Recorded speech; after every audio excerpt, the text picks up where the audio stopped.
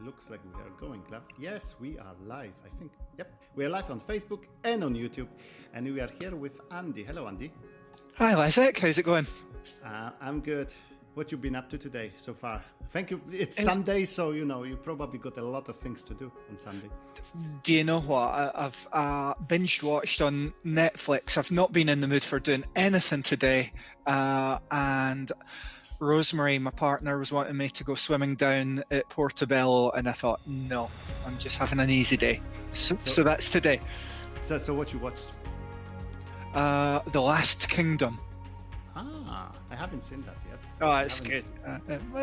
It's, well, Danish Vikings and everything, and lots of slaying people, but it's good.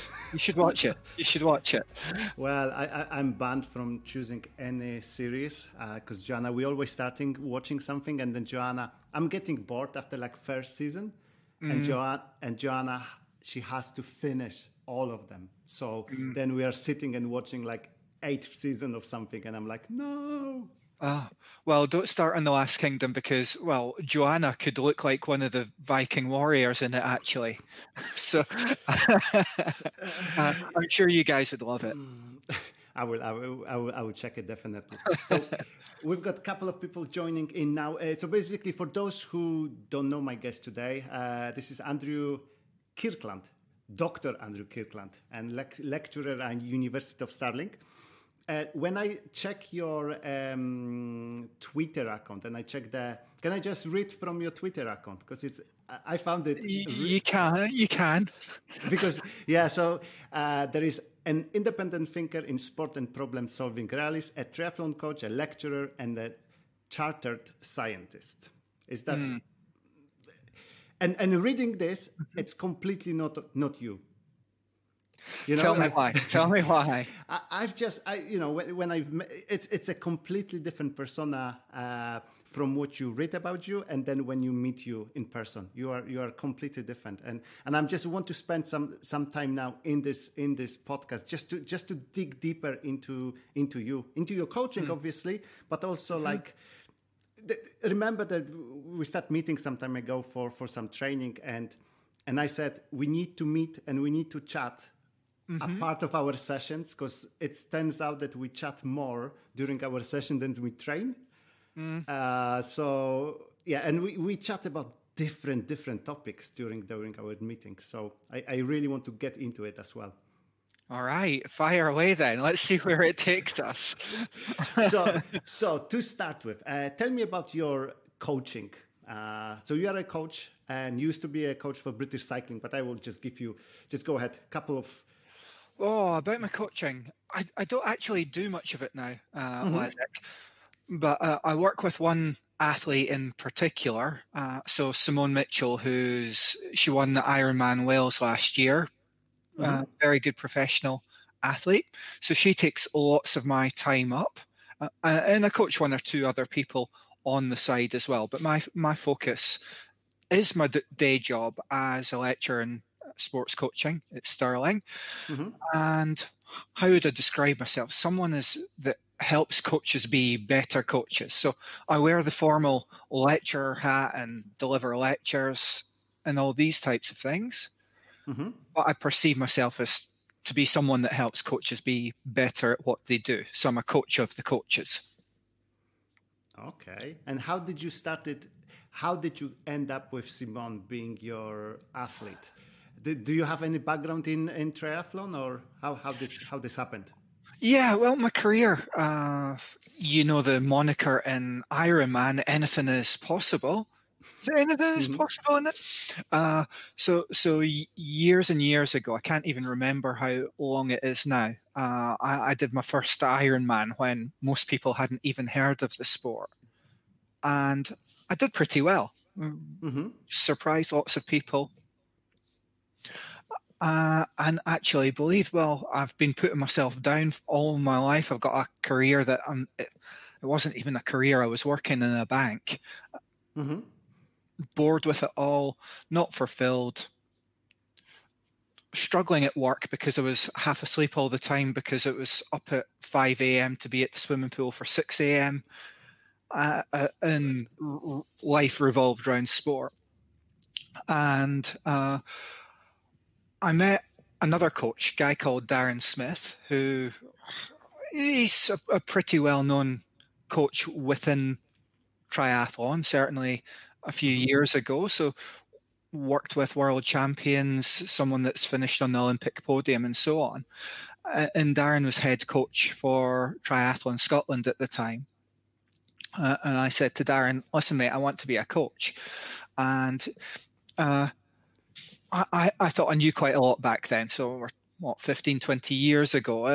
And he started asking me questions. And he went, Andy, well, he didn't exactly say it this way, but he said, you know nothing. you really don't know anything. And he said, I think you need to go and study and go to university, because I was getting to 30. I hadn't done well at school. And ended up going to university to study sports science and coaching. And the journey has taken me through doing my degree, doing a PhD, working with pro athletes, going into high performance sport for a few years. Then I went to British Cycling, worked there for 6 years down in Manchester and coached development. And about 5 years ago now, I had enough of that and decided to, worked really hard to get into academia. It was a real challenge without that deep academic background, but eventually got a lecturer role at the University of Stirling. But what's really important to me as a teacher is that my students have got to see me as absolutely credible. I don't want to be that lecturer that stands at the front of the lecture theatre or on a medium like this and talks about stuff that I don't do. Yes. I think it's really important that, I do the job that I'm teaching and that I'm damn good at it. And I lead by example by having a pretty good knowledge about coaching too. So that's kind of my journey. And so you teaching coaches how to teach, and what's the biggest problem with coaching at this moment? How when you're getting someone like a group of 10 coaches, what do they have in common that you're thinking like, it could be a little bit better? I think as a profession, it's not really a profession. So anyone can call themselves a coach, although you can go through a level of accreditation or do a national governing body course, which will take you 4 days.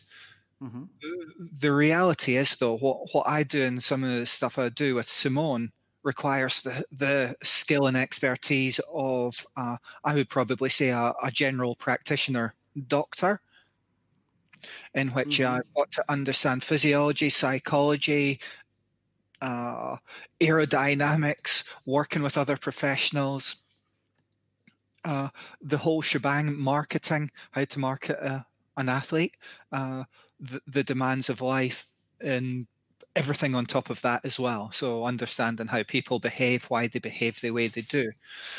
So I believe the biggest challenge in coaching is that people aren't professional enough.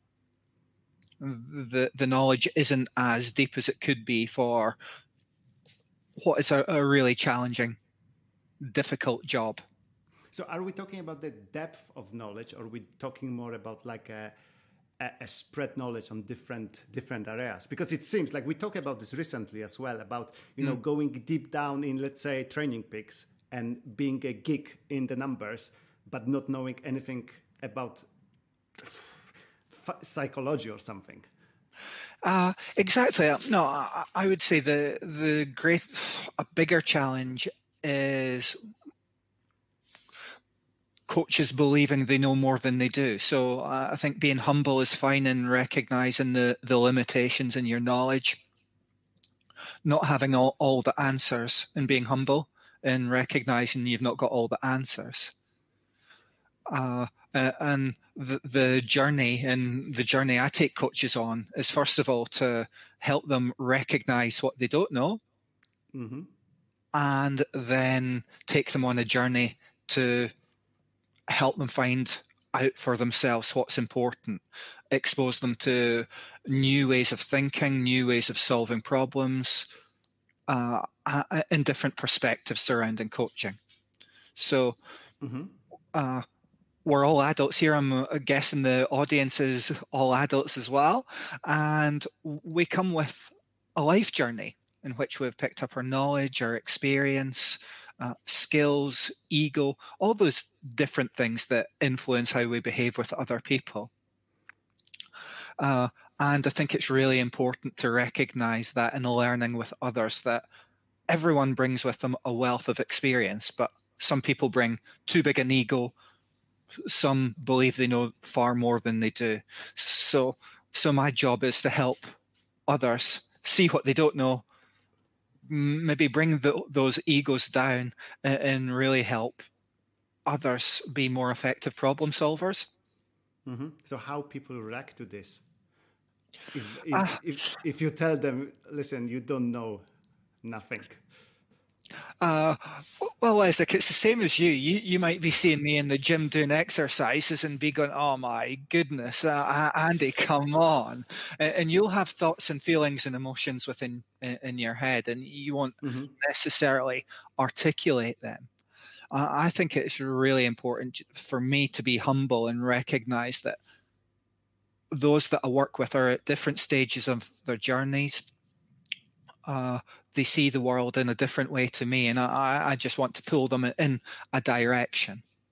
So it's about allowing them to retain that credibility whilst exposing them to what they don't know. And it is being humble, and it's being respectful, and recognizing that I was actually that person probably 10 years ago as well, that believed, well, I've got a PhD in physiology and worked in a laboratory, and I'm that boffin that can bore the hind legs off a donkey all day talking about training zones. Yeah. But the recognition, as I've developed, is that I've become not dismissive of that type of way of thinking, but I recognize the limitations of it. So where I was previously on my journey, I thought I was better than I was. I didn't know what I didn't know either. So it's actually putting myself in the shoes of other people and saying, well, I've probably experienced some of the things they're experiencing now. So let's be kind to them. So with your relationship, going back to you as a coach, with your relationship with Simone, what's you bringing to the table? If I ask her what she thinks about you, what she would describe you like? Oh goodness! I think the first thing she would probably say is Andy's a nice guy, and she said to me before. Again, I'm not wholly open about these things, but she likes having me as a coach, and that's the best thing an athlete can say to you is, I'm glad you've got me as your coach. We've got a good relationship. It's relatively open. And I think it's, from my side anyway, it's a really trusting relationship. That's fun. Like what you describe is it's how I would describe like my relationship with other people as well. If I want to coach someone, it has to be this close, because the worst thing is when in my opinion, when the coach is like an autocrat who tells what to do and without really chatting with the other person about this, about the feelings and about whys of doing this. Definitely. I think there's sometimes a time when you need to tell athletes what to do, depending on what level you're at. Sometimes it's get your finger out your bum and just get on with it. And sometimes athletes want to be told what to do as well. So it's finding the right balance in which there's times for me to be that autocratic coach, but naturally I'm not that person. But I recognize that being autocratic, saying crack on, get on with it, this is what I expect of you, this is the line, is really important in high performance sport, and in fact teaching undergraduate students as well. It's important to say, no, this is the standard that's expected. Come with me. Let's come up to the standard. It's probably a little bit different to the personal training environment, in which, yes, we want people to achieve their potential, but when there's performance outcomes or people's careers at stake, there is a level that needs to be hit as well. So that's when the autocratic side comes in, but hopefully done in quite a nice way. It's interesting what you said, because I always kind of had these two things, like autocratic and athlete center, and it was almost like for me that you have to choose which side you are, and seems it's like on the continuum that you can basically pull the right tools at any moment, not being the same all the time. Yes, I think the athlete-centered term is misunderstood. Okay. Athlete-centered is often seen as, not an autocratic way of coaching. I see it as helping others achieve their potential. So it's not about me as a coach, it's about others achieving their potential. And there's multiple different ways of helping people do that, depending on their personalities, their likes, their dislikes, the situation we're in. So, for example, in a group class, if you're doing a group class, you don't want a debate with everyone at the time, or everyone questioning everything. Even when you've got that individual who is the questioner and saying, Leszek, why are we doing this? So the answer for me would be, I'll tell you after the class. Let's have that chat after the class. There's a time and a moment for the debate, the questioning, and all of those things, and it's picking the moments appropriately. That makes sense. You don't want to have the interruption during the class, but being open and allowing these people to ask questions at the end, that's super important. Not just finishing session saying, that's it, I'm going. That's the most important thing. I think at the beginning of a class or an end of a class, just being available for that little chat and getting to know people, and picking up on how they've actually done in the session. How have they felt? Because we know that emotions and fear of doing things is probably the biggest barrier to learning. I was just before our chat, I was reading your blog about the Ironman Edinburgh, and you've been talking a lot about the fear of open water swimming there in people. And when I teach, this is the biggest concern people always have for the open water, that they are just basically afraid. Is there any tip from you how to get them a little bit more, how to make it easier for them getting into the water? I don't know if it's easier. I think I remember the first time I went open water swimming years ago, and I walked along this little, it was a Loch Gelly in Fife. And I walked along this little pier nonchalantly, saying, what's the big fuss? It's just water, and dived in. And one of my mates had dived under the water and then grabbed my legs and pulled me under. And I think the thing about getting in the water is to recognize how many people actually do it. Open water swimming has become really popular, and it's just realizing that it's just water. It's probably safer sometimes than the swimming pool. I would say, would you rather be getting in the sea or in a swimming pool full of baby wee and all plasters and everything like that? Sometimes the sea's a bit more attractive. And I think if you go in gradually and just feel the water and understand what's going to happen when you get in there, and breathing nice and slowly, then it's easier to do. And as soon as you do it the first time, the second time becomes easier. The third time becomes much more easy. And before you know it, you're someone like me who'll just well, not at the moment because it's really cold and I'm quite soft. I don't really like the cold water, but I'm quite happy getting in the sea and going quite a swim. I'm pretty fearless, probably to the point of being not fearful enough.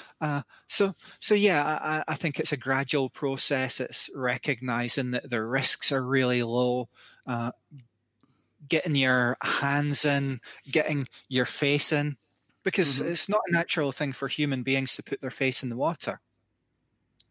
The best lessons I learned about swim teaching and swim coaching was my actual first sports job was working as a swimming teacher when I was studying. Okay. And I was teaching 3-year-olds how to swim, 2 and 3-year-olds how to swim. And you see the raw emotion. They've not learned to modulate these emotions. What comes out is what they say, is what they're thinking. They'll scream, they'll kick, they'll be absolutely terrified sometimes. And it's no different for adults. Those same emotions are going on inside some people's heads. They've just learned to modulate them more effectively. So it's recognizing that and taking someone in gradually and being there to support and say it's going to be all right, and letting people find their comfort zone at a pace that works for them, I think is the best way. And then it becomes an absolute joy. Once they start doing those more often and start seeing the octopuses under the water, isn't it? I have to mention octopus. The octopus was so cool, wasn't it? Yeah, it's just fantastic. And this was after the movie. Remember about the guy who was diving with the octopus? Yeah, you're to blame for Netflix for me, because I signed up to Netflix just so I could watch that film. Just because of that? Oh no! Yeah, yeah. The problem is you won't find better movie than this on Netflix. This is the top of the list probably. But it was just that chat we had in the gym that day. It reminded me, I was on the Maldives a few years ago, and actually being down swimming in the ocean, in the Indian Ocean, and seeing the octopus watching me. And he was actually in a little hole looking up, and you could see the octopus's eyes just staring, and I'm staring back. And then he came out for a little look. I don't know if it was a he or a she. And I think I cried about 4 times in the Maldives. I saw creatures that I've never seen before. Little microcultures. It's like little groups of fish, and then you hear a noise in the water, and what's that? And poke your head up, and there's a dolphin. And then you see, they're not tuna. They're like big fish like tuna as well. Seen them swimming about. And then a turtle appears. And then think, well, if I hadn't started swimming in the sea, I wouldn't see all these beautiful things. And whilst it's a little bit different in Portobello or Wardie, I think, was it last year, 2 years ago, my partner Rosemary, our friend Izzy, and I both came out of that water with probably mild hypothermia. But what it was that the water was really clear one day, and I don't know if it was the currents, and there was literally tens of thousands of starfish along the bottom of, and then there's crabs crawling over the starfish, and we just kept on diving down, and we didn't get out for ages. It's just way too long watching all these wonderful creatures, and that's what makes open water swimming wonderful for me. It's seeing a guillemot, or it's seeing the duck flying over your head. And it's actually, for me, it's a lot more peaceful than the swimming pool, where you've got people shouting, people blowing whistles. It's just a completely new and free world without constraints. And I love that. That's a great thing about you. You can notice those little things, and you can kind of. I was checking also your Blip recently.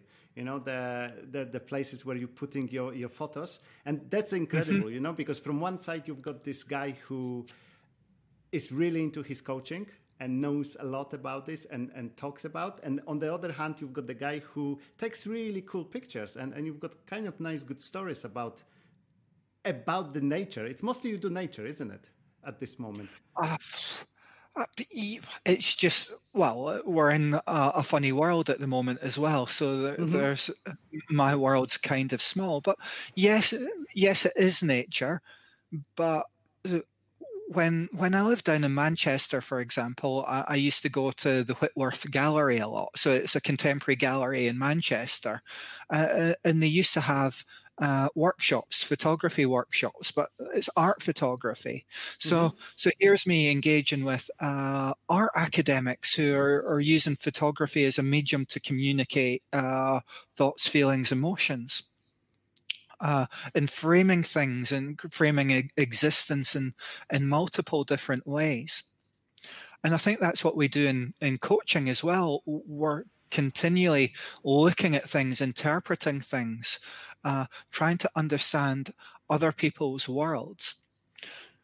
And that's exactly what art photographers are trying to do. They're interpreting the world in a different way, whether it's using narrative, so telling a story through one image, through framing an image and trying to get a message over to others, or it may be delving down into their inner thoughts, their deepest, most inner thoughts, and trying to represent that with an image.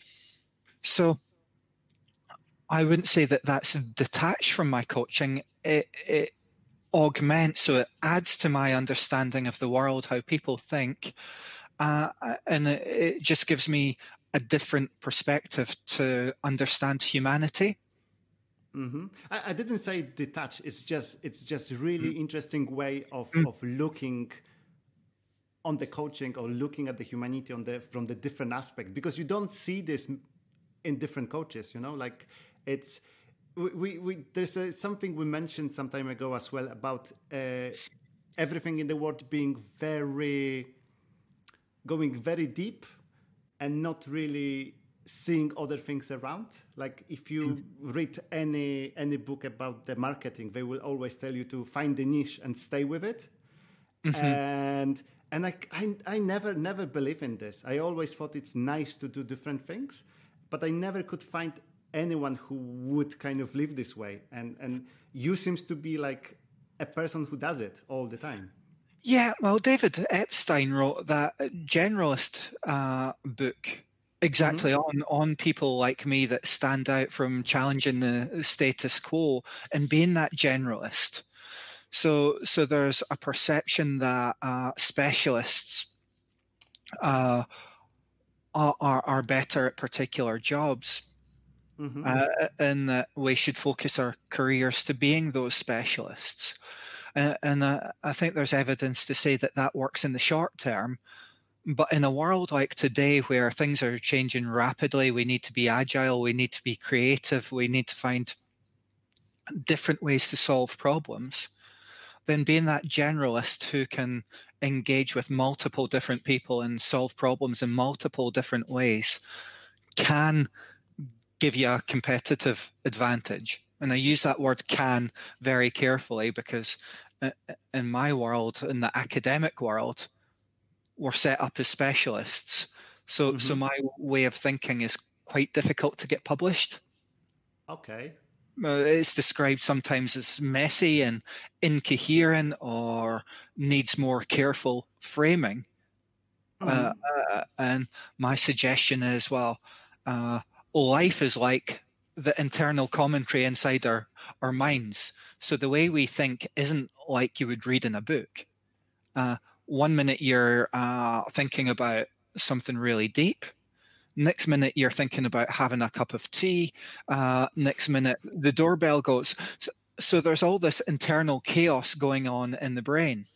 And only when we get it down on paper does it become more coherent. So I think that's just the way the world is. It's messy, it's incoherent, it's problematic. And what humans like is to make things as simple as possible, to make more sense of that muddled world. And I maybe come from it from the other angle, is I like embracing chaos. I like that muddle, but it still comes with a really deep knowledge of the individual components of that world as well. So it's not an easy option. It's a slow burn. It takes a long time to develop the skills and experience to operate effectively as a generalist. So I need to be able to converse with psychiatrists, biomechanists, performance analysis specialists, physiotherapists, who also have their expertise is constructed in a particular type of way, and I've got to make sense of them and try and get inside their heads and understand how they're thinking too. So that means understanding them.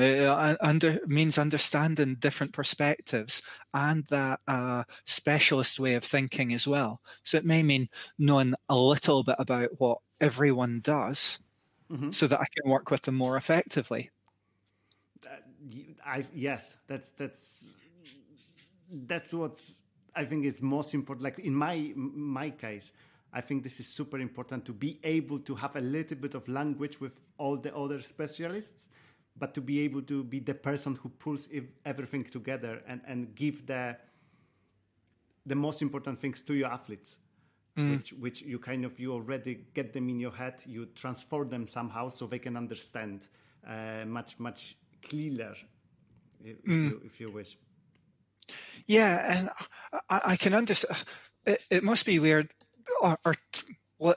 Tell me how you feel with someone like me coming into your gym and being the coach of me. How does that feel for you? I look at you as a challenge, and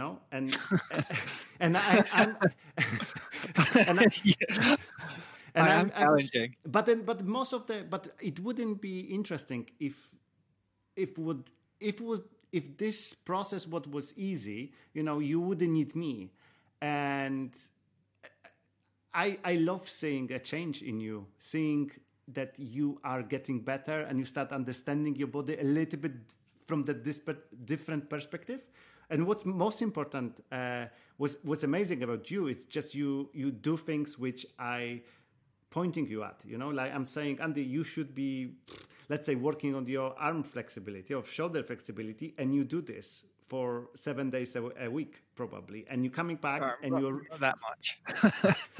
but you're making progress, and that's where you probably can tell the same, that as a coach, the biggest reward is to taking your athlete from A to B, and then the person is actually getting better. This is where I get my kick from. And it cannot be money. Obviously, money is there involved. This is my job, but in the same time, this is the last thing on the ladder. The first thing is to get you better. Basically, that's But the key thing there for both of us is relationship. Do we get on? Do we have a laugh? Do we respect each other? And I think we do. And then other things come after that. So you're learning about the things I need. So you know that I'm a really slow learner. I can't send signals from my brain to my arms and legs very quickly, and it takes a while to learn new movements. And that must be it is quite difficult to coach, because I coach people like that too. But then you start to understand more about the way people learn as well. So lots of coaches tend to have been really good at their sport and don't necessarily appreciate that there's people like me who just don't get it sometimes, and it's really difficult. It's a challenge, it's a fight, it's frustrating, it's upsetting, Mm-hmm. Sometimes not to be able to do things. So you did say about that being difficult. I like it. I think if you want to be a good coach, you need to like a difficult cases, because this is where, for me, this is the biggest learning. This is where, as you said, I'm learning about that. Not everyone is, maybe I'm not gifted. I'm beyond, like I'm not there, but there are some things which comes to me very easy in terms of like learning the new movements. But then seeing you and seeing how you might struggle, and this asked me to generate new ideas, how to get you some new ideas into your head, and how to teach you this thing.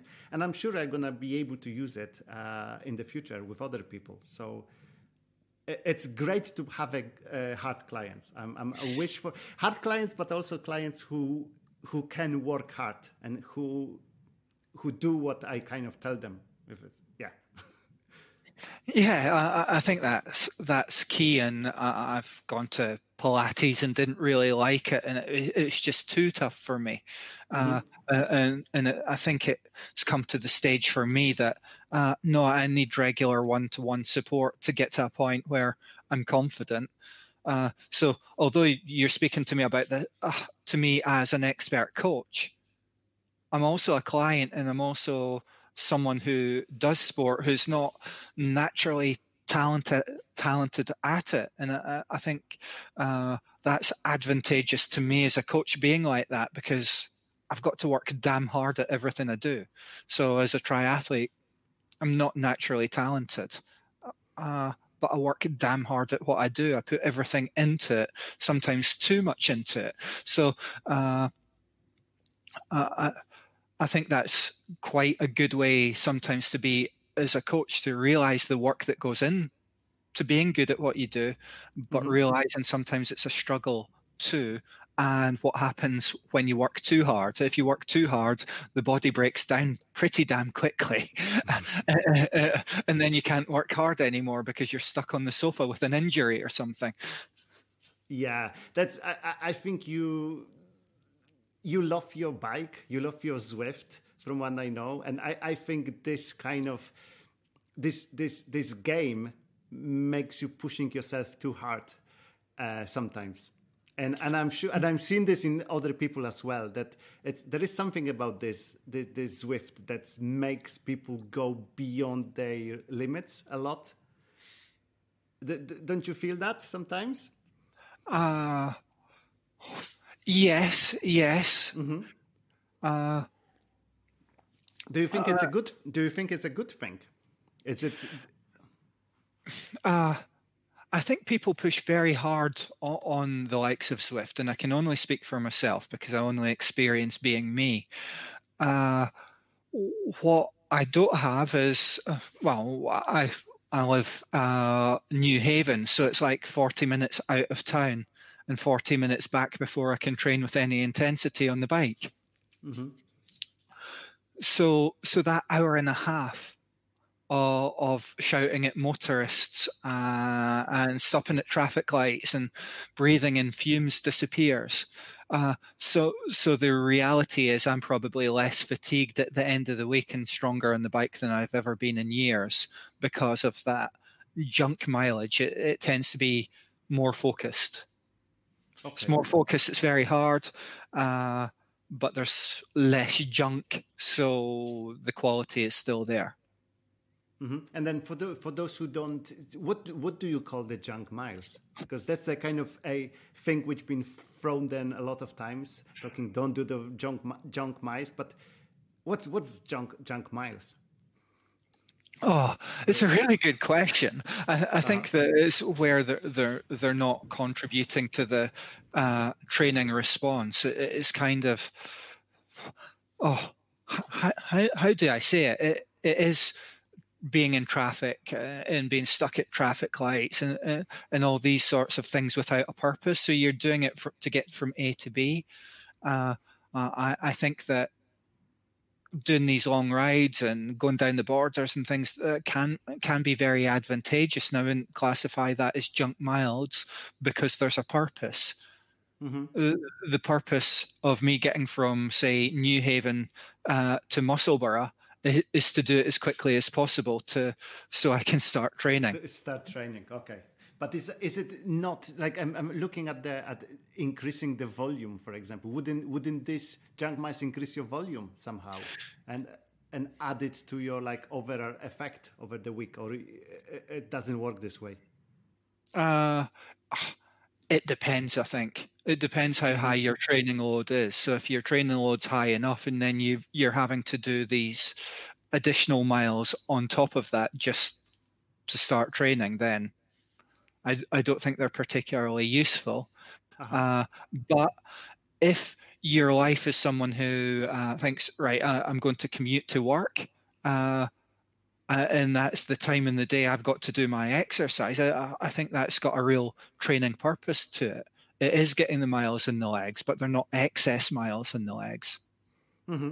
So how do if when you train yourself, because you've got the pro athlete who you train and you know how to train pro athlete, and you train yourself, I assume it's like you are your own trainer, or do you have a triathlon trainer or endurance trainer? No, I train myself. So you are like, so can you would you say that you are like an amateur? Yeah, typical mid-pack age grouper. And what are the biggest differences between you two, like, between the training being a pro and like you train? Is it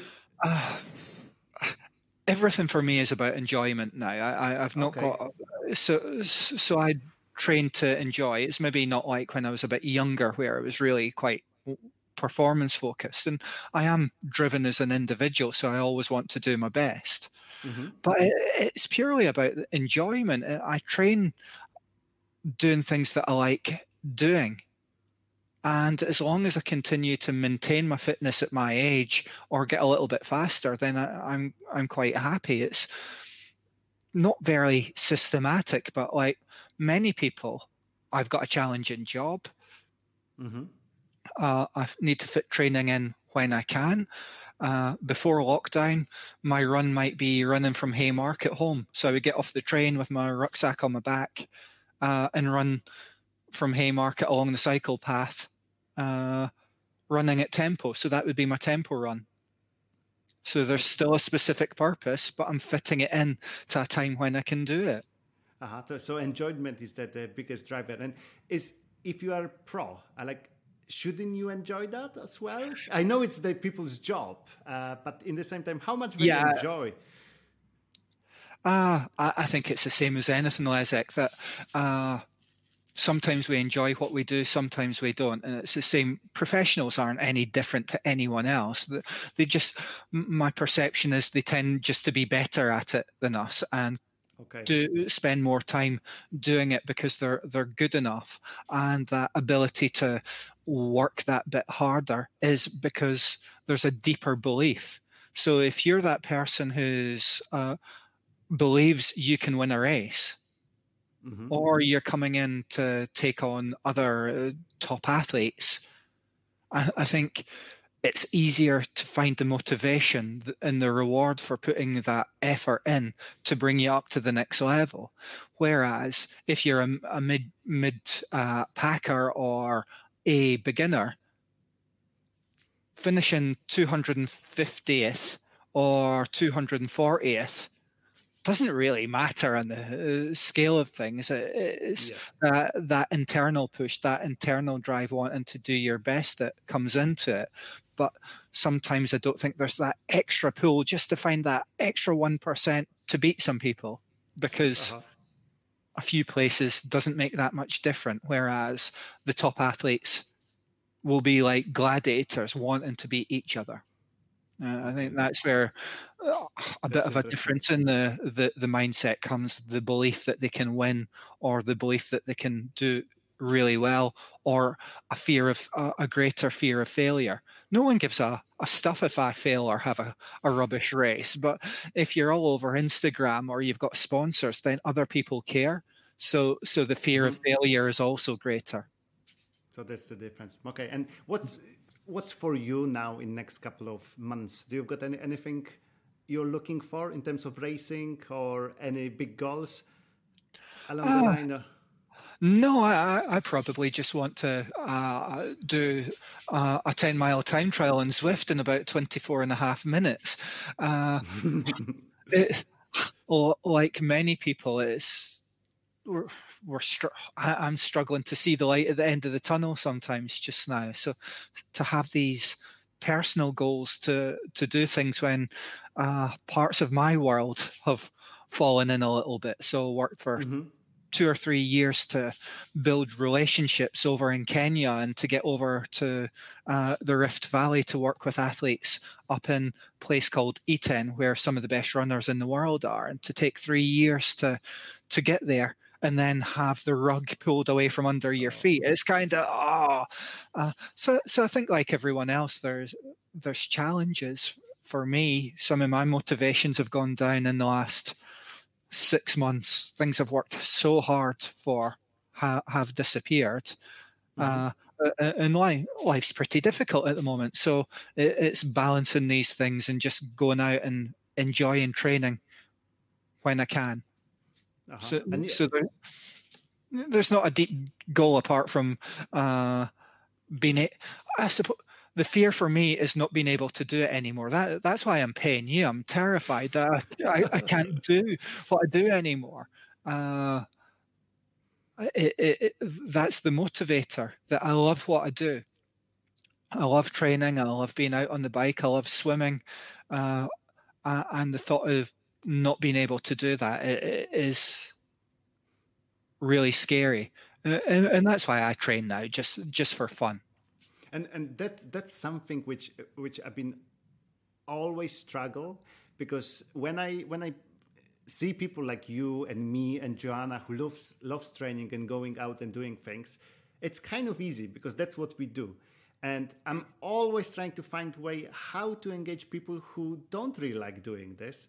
Did you find any golden ticket into those people's minds? How to, let's say, sell them this idea that it's the fitness and moving and being active is good for you, or it just comes with the mindset from very young age, and then you cannot change this? No, I think you definitely can change it, Leszek.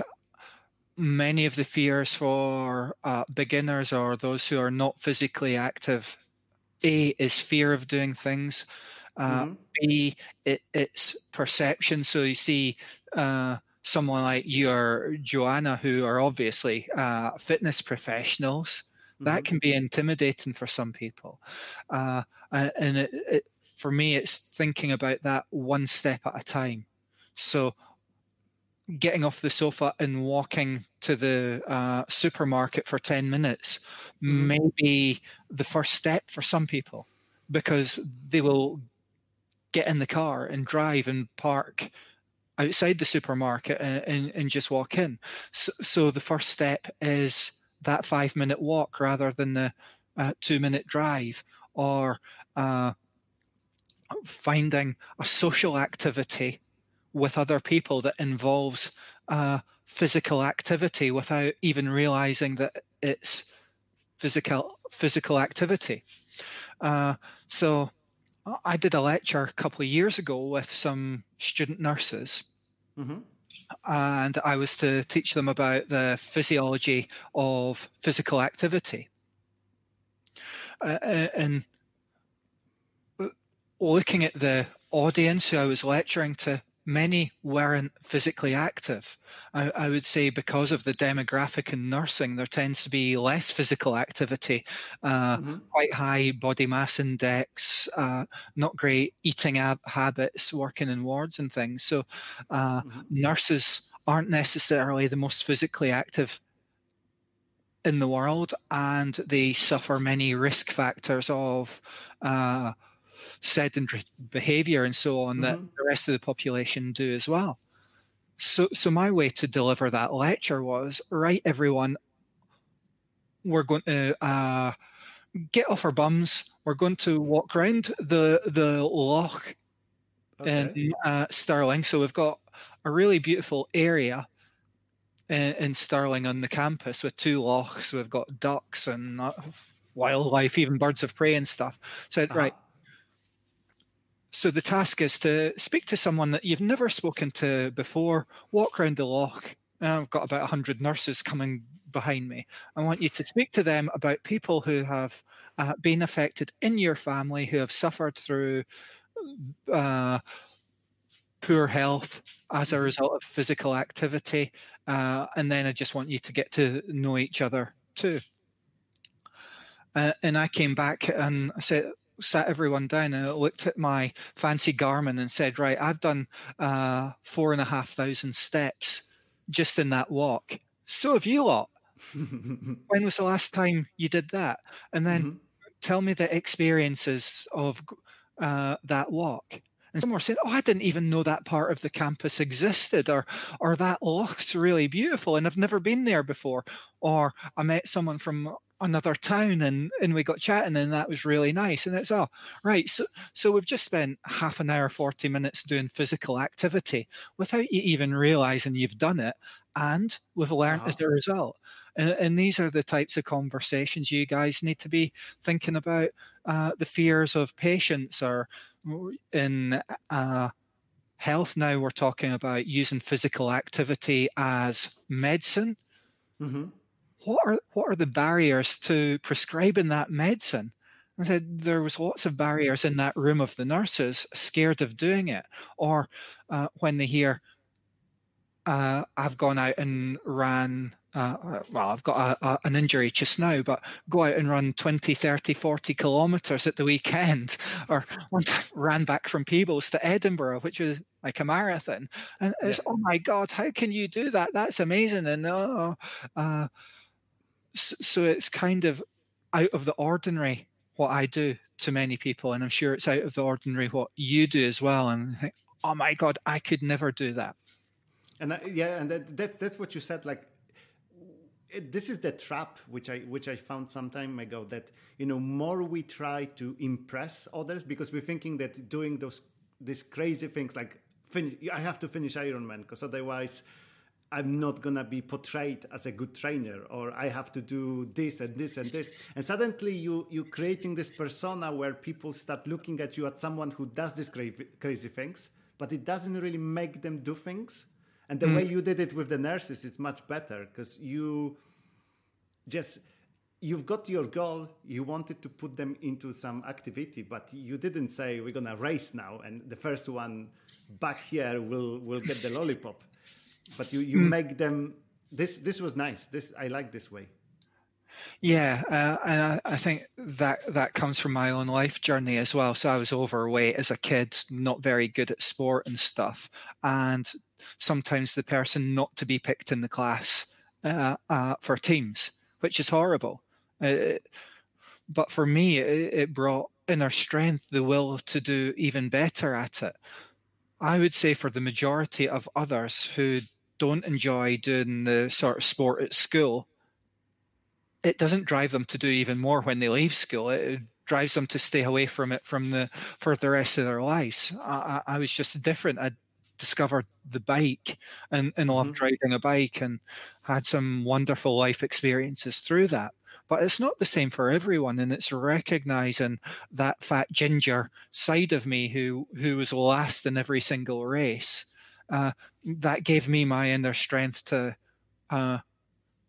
push sometimes too hard, sometimes not helpful, that drive to do things. But we've got to recognize not everyone's the same as ourselves.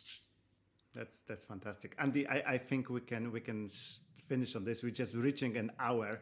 I'm not gonna keep you longer.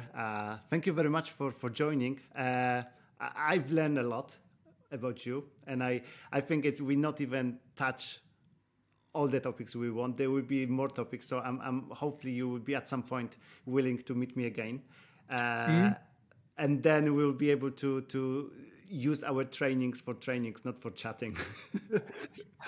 That's not going to happen, Leszek. Let's face it, it's not going to happen. Yeah, you're right. You're right. I've just got the Neil Thompson. Do you remember Neil Thompson? I remember Neil. I played rugby with Neil. Was that Neil? Played in goals as well, a bit of a goalie. He just said that he went to school with you, and he's interested in listening to you. So yeah, Neil is from Pinky. Okay, I don't know. Maybe Neil, are you from Pinky? He's from the other side of town. I know he was from the other side of town, in Musselburgh. So can we say if people have some questions to you, can they ask you these questions under this post? So it's going to be on Facebook. So then I will tag you in, and if you are willing to answer them, can we do this way? So if you got any question to Andy about the training or about photography or about what else, Zwifting, if you want to do some Zwifting with Andy. What else? Coffee. Yeah.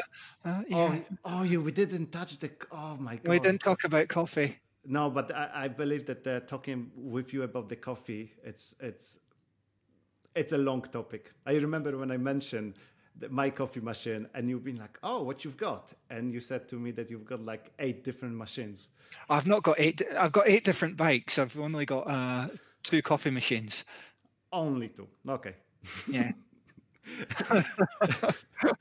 Anyway, what's the best place for people to find you? Oh, it's just Google me. It's easy. Just Facebook is absolutely fine. It's the best place. Yeah. And do you still take clients, or you're not taking any clients at this moment? Unless they've got the possibility of being world champion or can give me an offer that I can't refuse. Probably not. So I don't need any clients unless they're going to make me rich, and I'm not in it for the money, and unless they've got a chance of winning at Kona or something like that. Right. So it's quite high, guys, but if you are one of those guys who wants to reach the top, there we go. There's Andy waiting for you. Either absolutely loaded and willing to shell it out on me, or ability to be the best in the world. That's how open I am. Right, Andy. Thank you very much. It was fantastic chatting to you. Cool. Take care. Bye. See you later.